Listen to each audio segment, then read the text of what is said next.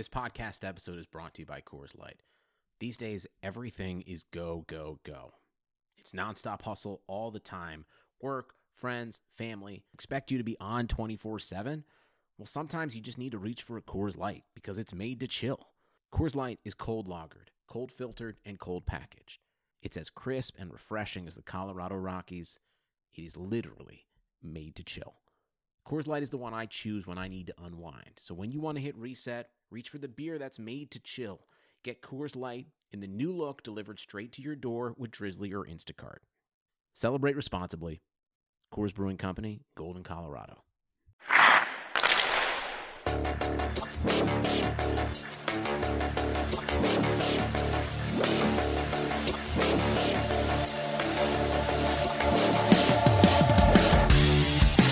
What is up, hockey fans? This is the Golden Edge Podcast, the podcast where the Las Vegas Review-Journal talks about hockey because the season is finally almost upon us. We are recording on a Tuesday. The Golden Knights season gets started on Thursday, but the NHL season as a whole gets rolling with a triple header Wednesday. I am Ben Goetz of the Las Vegas Review-Journal, and I am so excited. And joining me on the other line, as always, is my colleague, Dave Shane. Dave, are you ready to drop some pucks? Heck yeah. And counting this down, let's do it.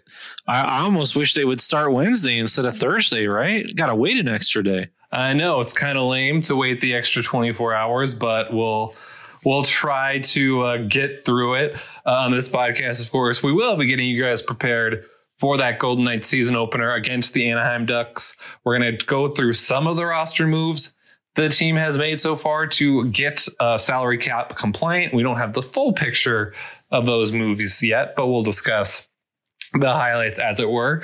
And then we're going to go do a little division preview at the end because for those of you that have been paying attention and listening to us, you know that the Knights are only playing against the newly formed West Division this season. So we're going to go through all those teams because once you know those 7 teams, you know literally every Knights opponent during the regular season and the first 2 rounds of the playoffs. But before we get started, I want to remind everyone that the Golden Edge Podcast is presented by Blue Wire Hustle. Also, make sure to check out all our written work at reviewjournal.com. Tomorrow is one of my favorite days of the year. That is Wednesday morning because our special section is coming out. And Dave and I certainly worked really hard on that during training camp. We got 40 pages exclusively of Golden Knights content for all you guys to consume before puck drop on Thursday. So I really hope you check that out. And also, as always, if you could rate, review, subscribe, whatever you do to podcast, please do to this one. We would very much appreciate it. Well, because that opener is in sight, training camp is basically already over. Even today, the Knights practiced in basically just one group. There is still some extra participants in that group because, of course, they're going to have the taxi squad this year, and there's still some last minute roster finagling that they're going to do today. But they're pretty much down to it and about to, get into NHL action. Obviously, camp flew by in a hurry because they did not have a lot of practices on the docket. They also had 2 closed door scrimmages at T-Mobile Arena, and now they are almost ready to roll. So some of the roster moves we hinted at that took place. One of them, of course, was Nick Holden was waived yesterday, Monday, for salary cap purposes. And then he cleared waivers today. So he will stay in the organization.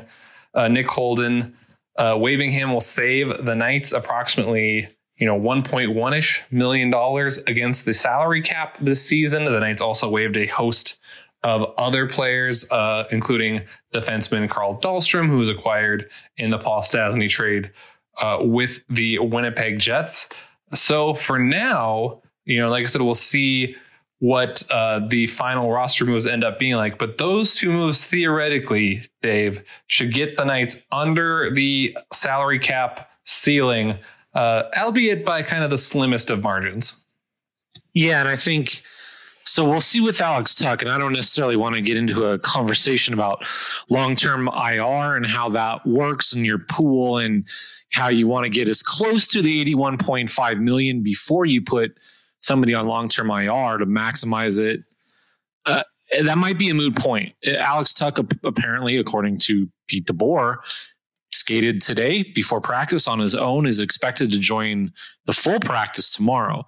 So I guess the notion of him joining long-term IR seems to be remote at this point. What you can kind of do with some basic math on the fun websites, Puckpedia or Cap Friendly is another great one. Those, the folks that run both of those sites do an excellent job. But you can put together a roster and you can take the 12 NHL forwards that you would imagine, the top 6 that everybody knows. If you have a third line of Tuck, Glass, Waugh, the fourth line, the meat grinders with Carrier, Reeves, Nosek. And if you have defense pair of, your top 4, Pietrangelo, McNabb, Martinez, Theodore. And then if you have the White Cloud, Haig pairing with the 2 goalies, at least the math that I do, you can get under that cap. Like, that gets you there. So if that's where they're going to end up, and that's the Thursday roster, then that's cap compliant, and Nick Holden goes to the taxi squad and becomes, good depth for them. But I mean, I guess in a way, kudos to the analytics department and the folks who do the cap. George McPhee says he's got a guy for that, which I always think is funny. But when you think about where they were at, and obviously the moves that they had to make, Schmidt being traded, Stastny being traded, but to be able to bring in Pietrangelo, keep the 2 goalies, be where they are, and only have to essentially waive Nick Holden and get him through waivers. I'm sure that's the dream scenario that Kelly McCrimmon and George McPhee pretty much drew up. Yeah, it keeps Nick Holden around for, as you said, that good depth. And just for those that are unfamiliar with how the waiver process works, when the Knights do something like waive a guy like Nick Holden, they did that with a ton of guys yesterday. Like I said, Carl Dahlstrom was another one. Even Oscar Dansk had to go on waivers before being theoretically sent to the taxi squad, as we would expect. It basically means is that anyone else in the NHL can go look at a player that's on waivers and put in a claim, and they could theoretically, take on that player's contract and that player if they want to. So anyone in the NHL, by it was 9 a.m. Pacific time this morning, could have phoned into the NHL and said, we want to make a claim for Nick Holden. And if, they were the only team to make that claim, or if they had the worst record to make that claim, they would have been able to get Nick Holden and his 2-year, $3.4 million contract at no cost. The Knights would have gotten nothing back for Nick Holden. There's a cost to, I believe, making and succeeding in making a claim, but the Knights get none of that, essentially. So Nick Holden was offered to kind of everyone for free, I think, because of the obviously unique situation that he and a lot of players and a lot of teams are in this year with the cap being flat.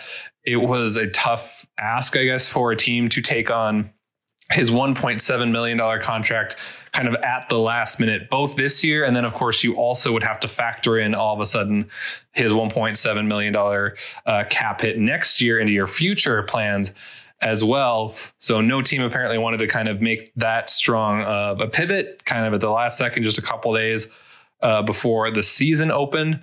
Should also mention that the waiver market was flooded like never before yesterday, because there are so many teams like the Knights that are trying to get cap compliant. So I believe it was somewhere around the nature of 140 players were placed on waivers yesterday, which obviously this time of year, a lot of guys get placed on waivers just because it's the natural kind of roster trimming, and older guys that you want to send to the AHL typically do have to go through waivers. But more so than any other year, this year featured a lot of teams kind of trying to slip veterans through just because they wanted to, save a little bit of extra money under the cap, or, sneak a cheaper player onto the roster. Now, Nick Holden's salary doesn't totally come off the books. As I kind of said earlier, there's a rule in place in the CBA that prevents teams from, quote unquote, burying contracts in the minors. That means you can't send a guy to the minors and just kind of make his cap hit go away. So basically only the first, $1.1-ish million of Nick Holden's cap hit go away. He still counts approximately $625,000 against the Knights salary cap, even when he is on the taxi squad, or if he theoretically gets sent to Henderson. But I think both of us anticipate, because he's obviously, he's 33 years old. He's a veteran guy. I think we would both anticipate if he indeed does not, get called back up to the NHL roster at any time soon, mainly because of cap reasons, that he would be on that taxi squad. And then, as you said, Dave, that would, if that ends up shaking out, that means Nick Hague would be the sixth defenseman potentially to start the season, and potentially he could get paired with his old AHL partner, Zach Whitecloud, which would be an interesting tandem. And then also the situation worth monitoring with all of that, as you mentioned, is Alex Tuch, who's day-to-day with an undisclosed injury. If that injury were to turn out to be significant, the Knights could theoretically get cap relief with, as Dave mentioned, kind of the long-term injured reserve designation. But Pete DeBoer said Tuch is expected to practice tomorrow, Wednesday, the day before the opener, which, certainly makes it sound like that kind of cap loophole might not be used. So that was a huge download of kind of what we know about the state of the roster entering, the kind of final days before the opener. But now that we're kind of looking back at camp and not looking forward, Dave, are there any other, big thoughts, big impressions that stick out to you now before we completely turn the page to the season? Well, I think some of the fringe guys and, the guys like Dylan Coghlan who have stuck around seem to have made an impression. And even if it's as, an eighth defenseman, I think it says where he's at in his development and how far he's come. To be very frank, I've said this before, I don't know what you can tell from guys doing drills. And I know people like us to read into a lot of things and know, give us your opinion and how does he look and whatever. And I always say unless it's obvious or one way or the other, it's hard to tell. Tomas Jurco was really good. And even dopey me could point him out in the group and in scrimmages and whatever and say, whoa, that guy's flashing. And for him to be, at least today in practice, in Alex Tuch's spot, potentially a guy that, has made the taxi squad, or I guess if Alex Tuch maybe can't go, but, they have to do some more, roster finagling and cap gymnastics and all that sort of stuff here. Tomas Jurco appears to be in line to be the guy to go. It's just kind of interesting that they were able to take a guy essentially off the scrap heap, somebody who's been hurt, the last couple of years and really hasn't been able to make an impact, and found him, signed him to a contract, and maybe, are able to squeeze some productivity out of him too. We'll see. He certainly has some jump. He's a guy that, has got pedigree. I think he was a second round pick. He's, kind of been around the NHL. He's been given some chances and never really been healthy. That's sort of the big thing holding him back, especially the last couple of years. So as he told us the other day, he seems to be healthy, says he's good to go. We'll see. Maybe they've got I hate to, maybe make this comparison, but it's like a potentially a European Brandon Peary here where he comes in and if he gets a hot stick, he seems like that type of guy, I guess. I don't know. We'll see. Yeah. Tomas Jurco, for people that are not familiar, was kind of under the radar signing by the Knights for kind of organizational depth. He's 28 years old, left shot winger. As Dave said, he was a second round pick back in 2011. And he's a guy who Pete DeBoer talked about today because he was filling in on the third line in practice in place of Alex Tuch. So he was on the left wing with Cody Glass and Nicolas Waugh. And Pete DeBoer said basically you can't teach the skills that this guy has. And he's been given, quite a few NHL opportunities. He's played 213 career games, scored 52 points. Out of those points, 22 are goals. So, I mean, he has produced in the past with a number of different teams. He's played for the Red Wings. He's played for the Blackhawks. He's played for the Oilers. He got in 12 games with the Oilers last year. So, as Dave mentioned, it's kind of a, good thing to have where they have maybe kind of an NHL ready-ish, ready guy, a guy with NHL experience that has some pop to his game. That they, maybe aren't afraid to plug into kind of more of a scoring role right away. They've got a lot of, depth guys like Gage Queenie, Keegan Colasar, even Patrick Brown that can fill in kind of, the bottom six-ish in a non-scoring role. But obviously we talked about last week how they want to give, Cody Glass, it seems, a real look at third line center.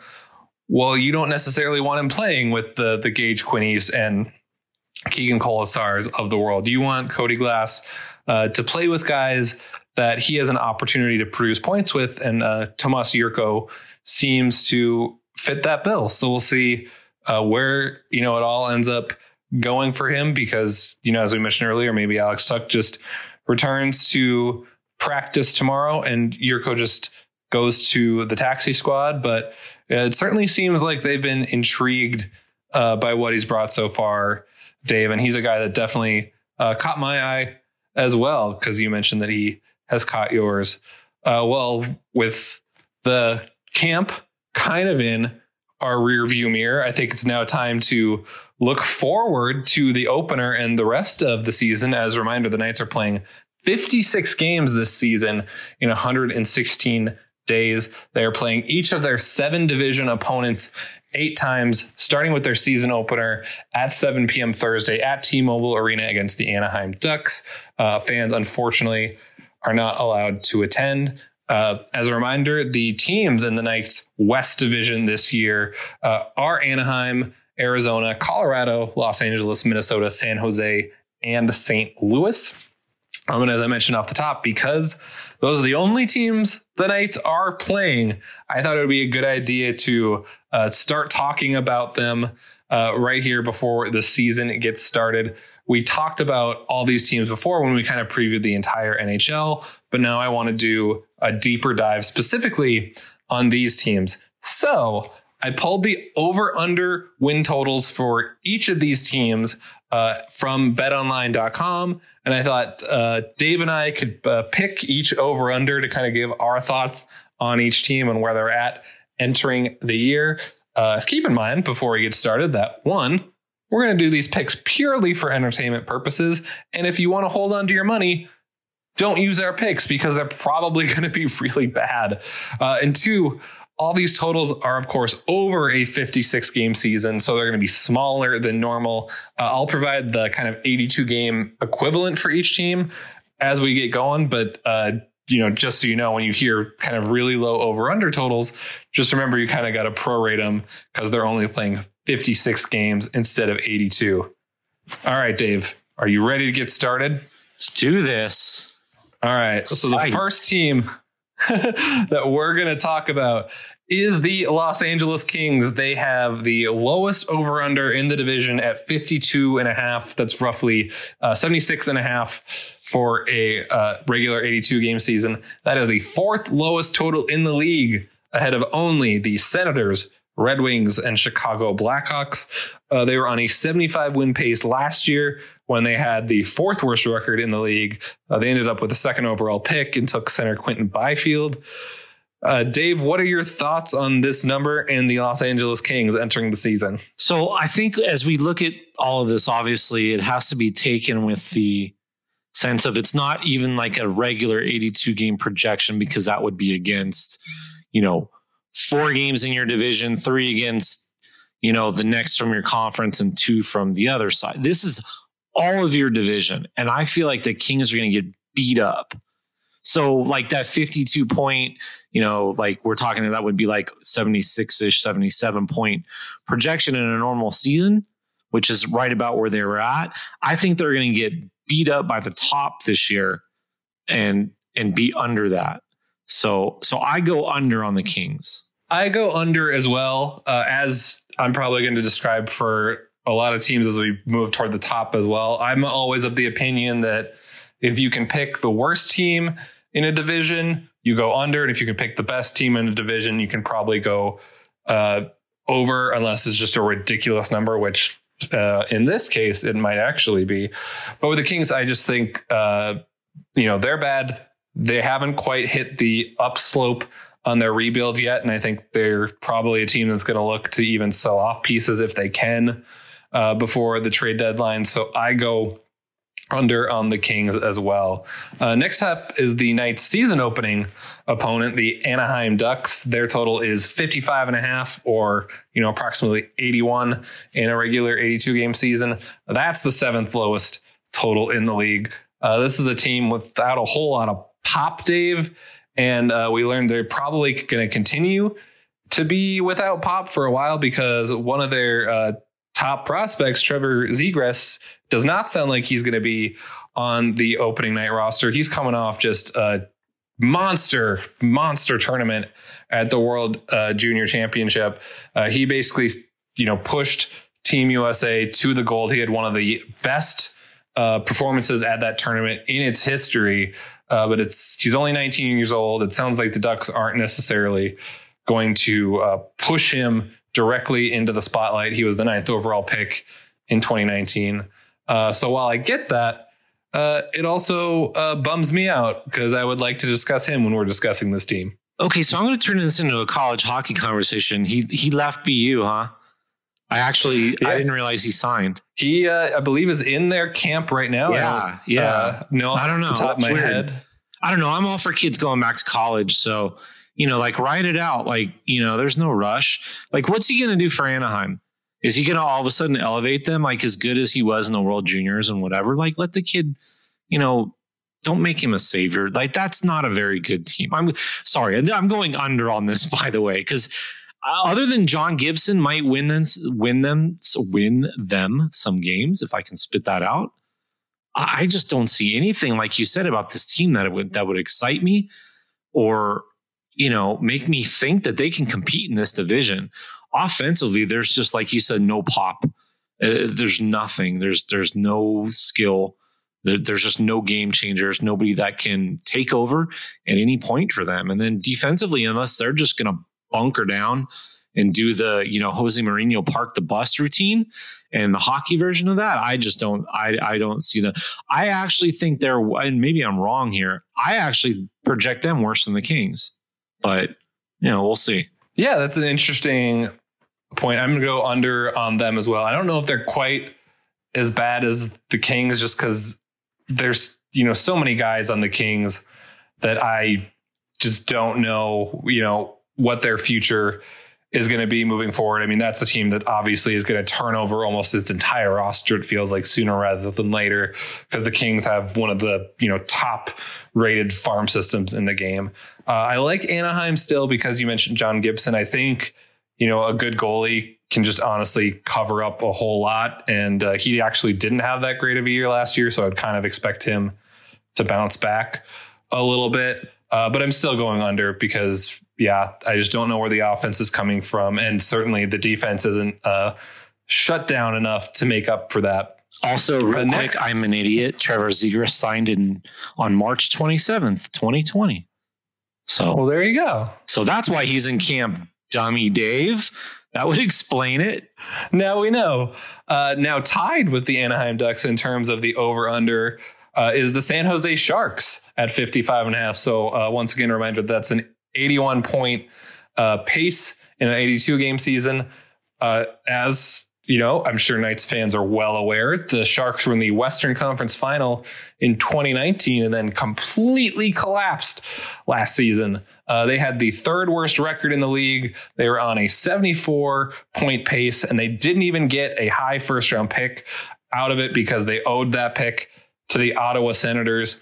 I think because the team had been really, really good for a long time, many of those years under current Knights coach Pete DeBoer, a lot of people were kind of asking, okay, is last year a fluke, or is it a sign of things to come? And having that kind of be an open question.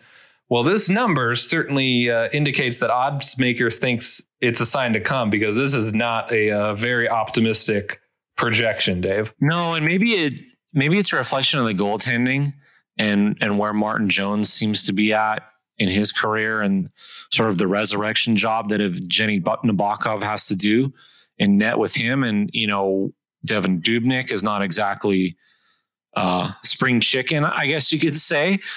So I don't know that there's a lot of confidence instilled in terms of the goaltending. So here's my thing, though. I think they go over, but not by much.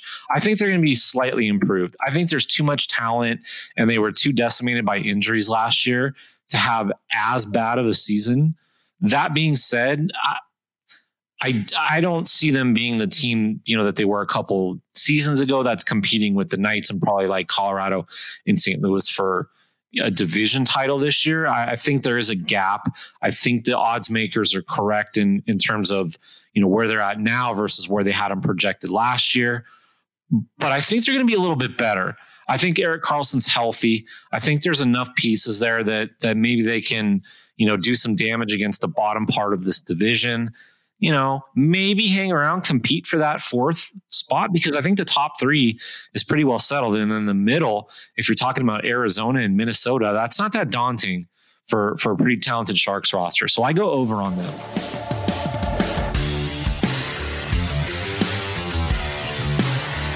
Nobody builds 5G like Verizon builds 5G, because we're the engineers who built the most reliable network in America. And the more you do with 5G, the more building it right matters.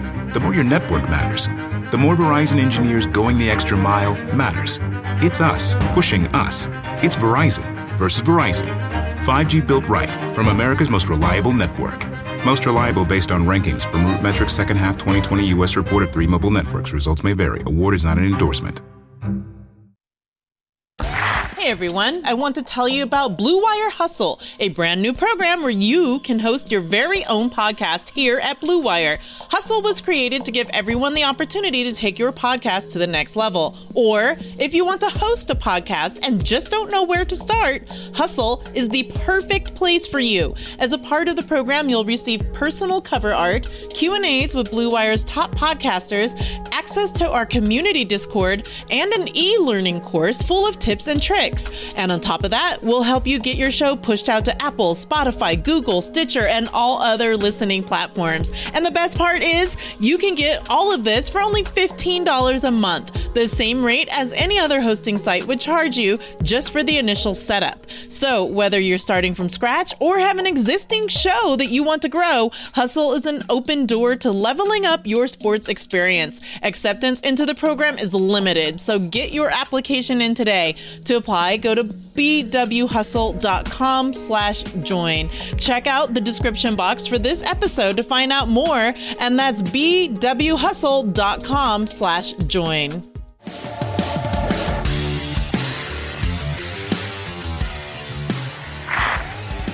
Yeah, I go over as well. I don't really have a lot of high expectations for this team, but I do expect it to bounce back a little bit. Like you mentioned, Erik Karlsson has seemed to have, just a ton of kind of injuries for them over the last 2 years. Tomas Hertl got hurt for them. They're just a tricky team to figure out because they're very much kind of a stars and scrubs roster from my point of view, where you look at maybe like their top 8 or so guys where you talk about Karlsson, Burns, Hertl, Couture, even Evander Kane, though obviously he's seems to be going through some stuff right now. And you're like, wow, those are really, good players, good pieces to kind of have around. And then you look at like their bottom 6 and their bottom defensive pair. And as you mentioned, their goaltending, and it's just blech. Do not enjoy it at all. And I think you could certainly make the argument for the under that depth and goaltending might be more important than ever this season with all of the kind of, back-to-backs. And this is the team that has more back-to-backs than anyone in the NHL, that could really hurt them more than even in a normal season. But I still think there's enough, strong talent here to take the over. Next up is Arizona. Their total is 59.5, which would be 87 in a normal regular season. Now that's the 9th lowest total in the league. So for those of you that have been paying attention, right now the West Division has 4 of BetOnline's 10 worst teams in the NHL in terms of projected win total. So starting off great out here in the West. Kind of like Anaheim, but I guess on a slightly elevated level. This is the team that lost, of course, former MVP Taylor Hall to the Buffalo Sabres in the offseason, which once again for me means there's not much of anything to get excited about on this roster, except for the goaltending, which should be pretty strong, Dave. Yeah, I kind of feel like you can take a lot of what I said about Anaheim and copy and paste for Arizona. I mean, they, obviously Taylor Hall coming in, they sort of pushed a lot of chips into the middle and, didn't even come close to hitting their card on the river or whatever they needed. I just don't see who scores goals for them. And then, the other thing too is Ekman Larsson had his whole offseason, I guess power struggle or whatever you want to call it, kind of a public trade, merry-go-round with we'll go here or we'll go here and that's it. And that's all you can do. And it hamstrung the new GM. I'm sure everything's settled and they've talked it all out. But the one thing I'll say is this team seems like a very Rick Tocchet team of just go, go, go, be gritty, forecheck the heck out of people, and just try to win 3-2 and make everything ugly. That's a Rick Tocchet type team and game. They're going to play a lot of those, I think, this year. It might be tough. It's almost like, in a weird way, it's like facing an option team in football. Like you don't see it.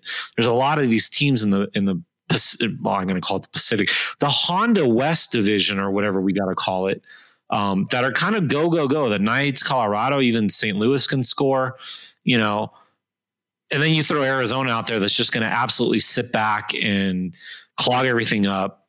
So maybe that works for them, but I don't know. There's just, like you said, nothing to get excited about. Maybe even less than Anaheim. I don't know.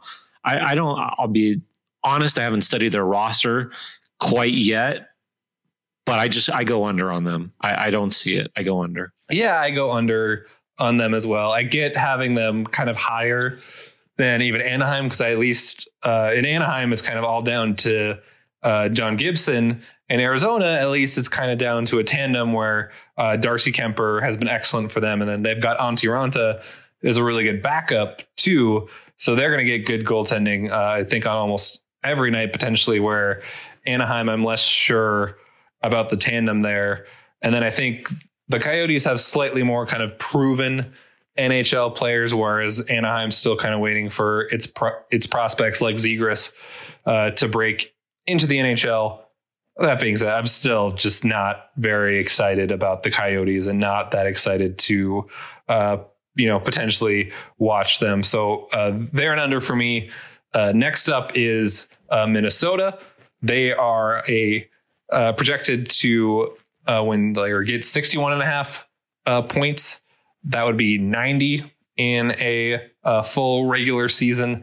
They were on a 91.5 point pace approximately before the pause last season. They made it to Edmonton. They lost their playing round to the Vancouver Canucks, who of course ended up making it to the second round and playing the Golden Knights. Dave, where are you at on the Minnesota Wild, one of the new entrants to the Golden Knights division? I feel like I need to defer to you on this. I don't know why. You're the expert. This is like the weird team that just nobody knows much about out here other than just they always beat the Knights. I don't know. It feels weird. I don't know what to make of them. The goaltending is a major, major, major question mark. And then they've kind of done some things up front.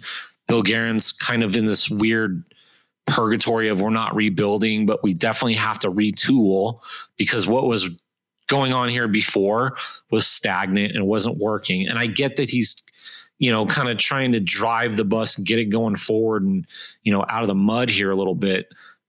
There's a lot of question marks. This is what the hard thing is. I feel like I can't go over. Like I have to go under on them. But I'm also looking at this going, I've picked a lot of unders, man. This is going to be like real top heavy here. So I don't know. I want to hear what you have to say. Maybe I'll respond to it a little bit. I say under on them, but with a major question mark on my end. So I'm going with the over on Minnesota, which is shocking from the Minnesota native. Homer. But But I do think, one, as you talked about, the bottom of this division is projected to be so bad, potentially 4 of the 10 worst teams in the NHL.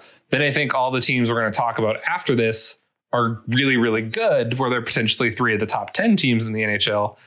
And Minnesota's just kind of stuck in the middle and probably really thrilled that they got put in this division, because we kind of touched on it when we kind of learned about the realignment.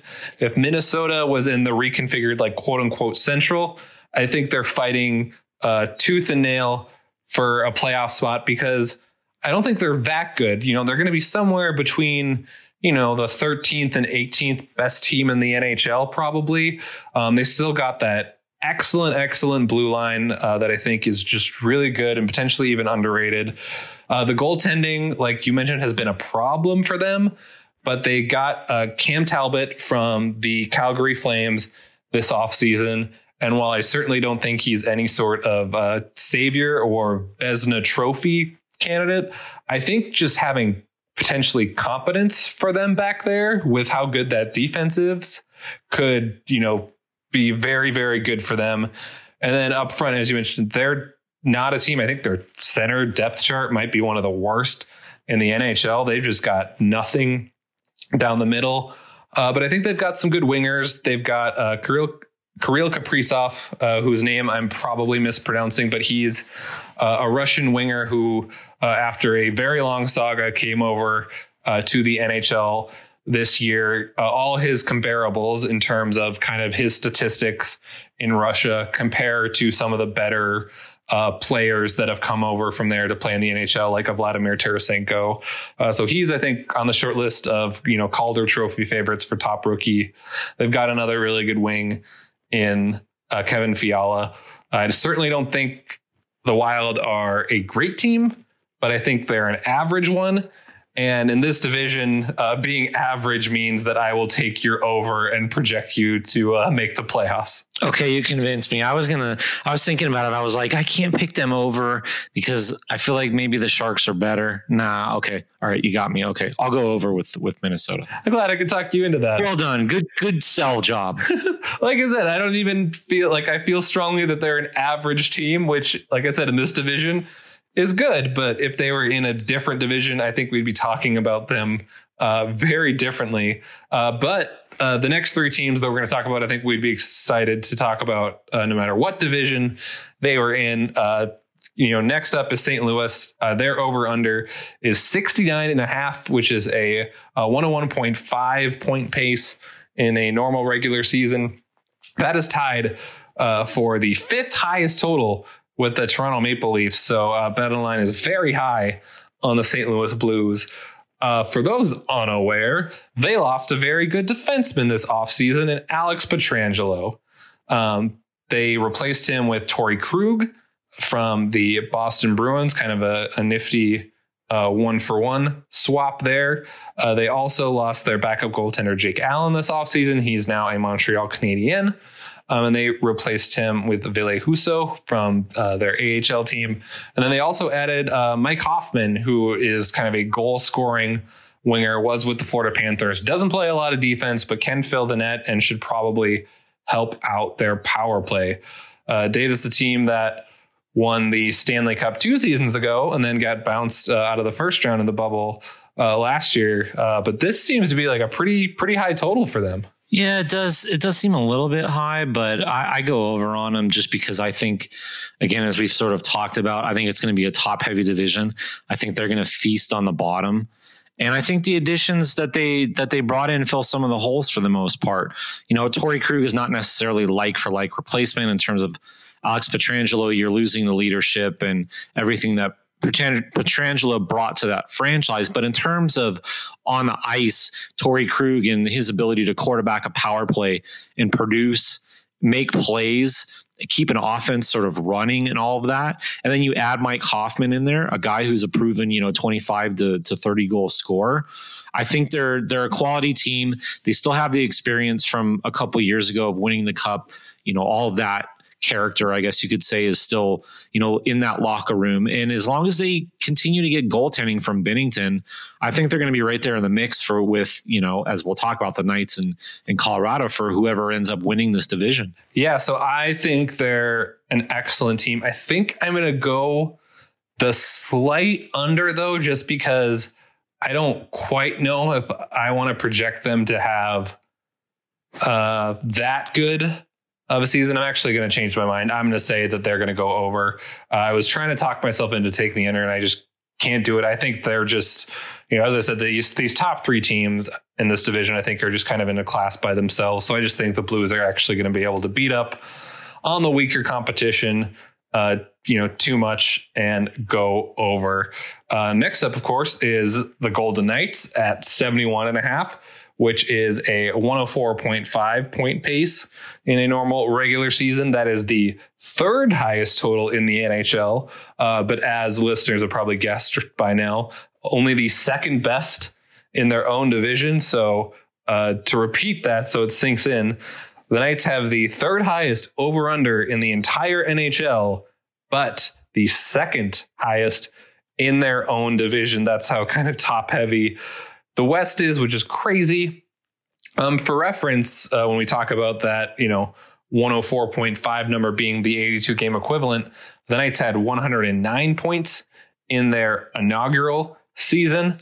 So Dave, where do you come down on that number for them? Because it's pretty big. It is. That's a big number. I mean, in most cases that would probably win the division.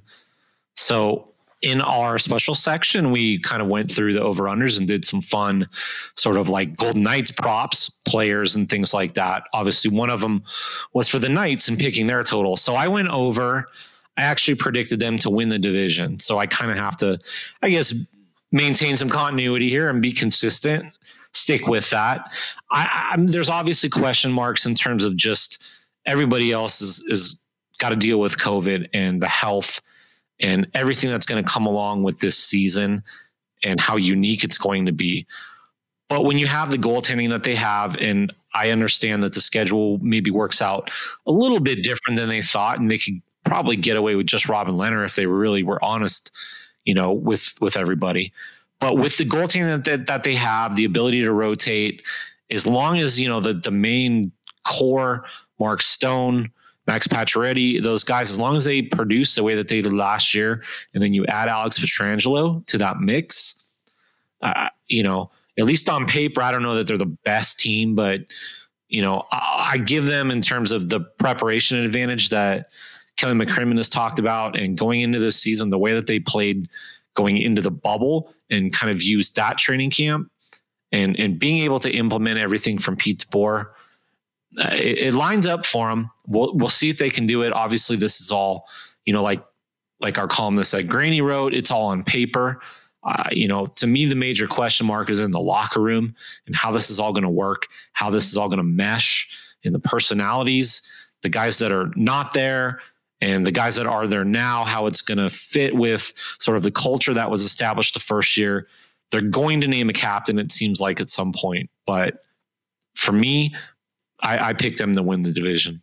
Yeah. I'm with you in terms of taking the over. Once again, people can pick up the special section in newsstands tomorrow to confirm that we indeed made those same picks in print. I think the Knights are clearly one of the kind of handful of top favorites in the NHL this season, probably for sure one of the top five, which obviously means that they should be right there for the division crown with the next team we're going to talk about. So I am taking the over on the Knights, which means that if that happens, it'll be a really impressive season. And last but not least, because they are tied for the highest total in the NHL with the Tampa Bay Lightning, is the Colorado Avalanche, and their total is 73.5, which is the equivalent of 107.5, which I put an exclamation point in our outline because that's a really high total to start the season to have as a baseline for a team entering the year. For reference, only one team would have hit this over in the 2018-19 season, the last full regular season. that the NHL played. But 5 teams would have hit it in 2017-18, including, of course, the Golden Knights during their inaugural season. Dave, I think we both think Colorado is going to be really, really good this year. Are they going to be that good? 107.5 points over under good. Okay, so this is a podcast, so I guess this is where I get to make like jokes and snarky remarks and things and say, well, if they trade for Marc-Andre Fleury, maybe they'll get there. But we'll see. I don't know. I picked them under. That's just too high of a number. Like, as good as they're going to be, I loved Pete DeBoer's comment about playing Colorado and Lake Tahoe and that he's glad it's not on the open lake because they wouldn't catch Nathan MacKinnon. They're loaded. It's a phenomenal team, and I would totally expect them to be right there with the Knights, and probably the Blues competing for the division. But I mean, if we're talking about just straight bet, am I going to walk up to the window and what am I going to put my money down on? That I can't say that they get to 108 point pace. Too high for me. But I don't know. Maybe they go out and get a goaltender. Maybe that changes. I don't know. Just throwing it out there. Just saying. I love just bringing up some controversy to get the season going. I am going to agree with you once again. So this is actually where I quick looked at our outline when I was talking about the St. Louis Blues and why I quick shifted that over under to go over on the Blues, because I decided really quickly that no, I need to go under on the Avalanche because, as you said, as a baseline, as a number, that's really high, and it basically allows them no margin for error during the regular season. I mean, obviously, if Nathan MacKinnon just gets crunched in the boards and needs to miss, a handful of games, well, then all of a sudden that total just becomes really, really hard because they don't have any room to kind of slip up and still hit the over there. Now, I certainly still really, really like Colorado. I think that they are one of the best teams in the NHL and potentially the best team in the division. Dave said he picked the Knights to win the West. I actually picked the Avalanche in our season preview section tomorrow. And I actually picked the Avalanche to do a lot more than that. If you want to read the full NHL preview that I did for the print edition.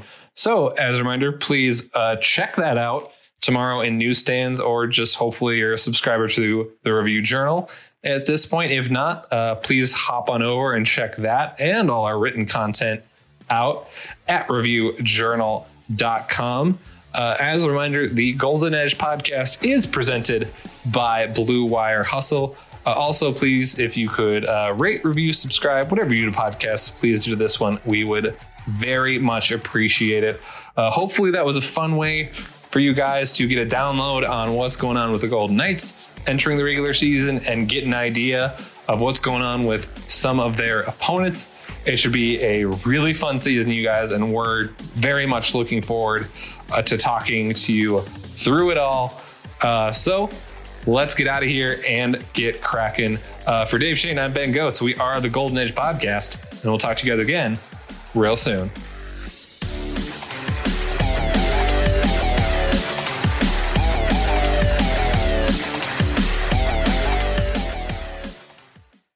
Sugar Ray Leonard, Roberto Duran, Marvelous Marvin Hagler, and Thomas Hearns. Legends, whose four-way rivalry defined one of the greatest eras in boxing history. Relive their decade of dominance in the new Showtime sports documentary, The Kings, a 4-part series premiering Sunday, June 6th, only on Showtime.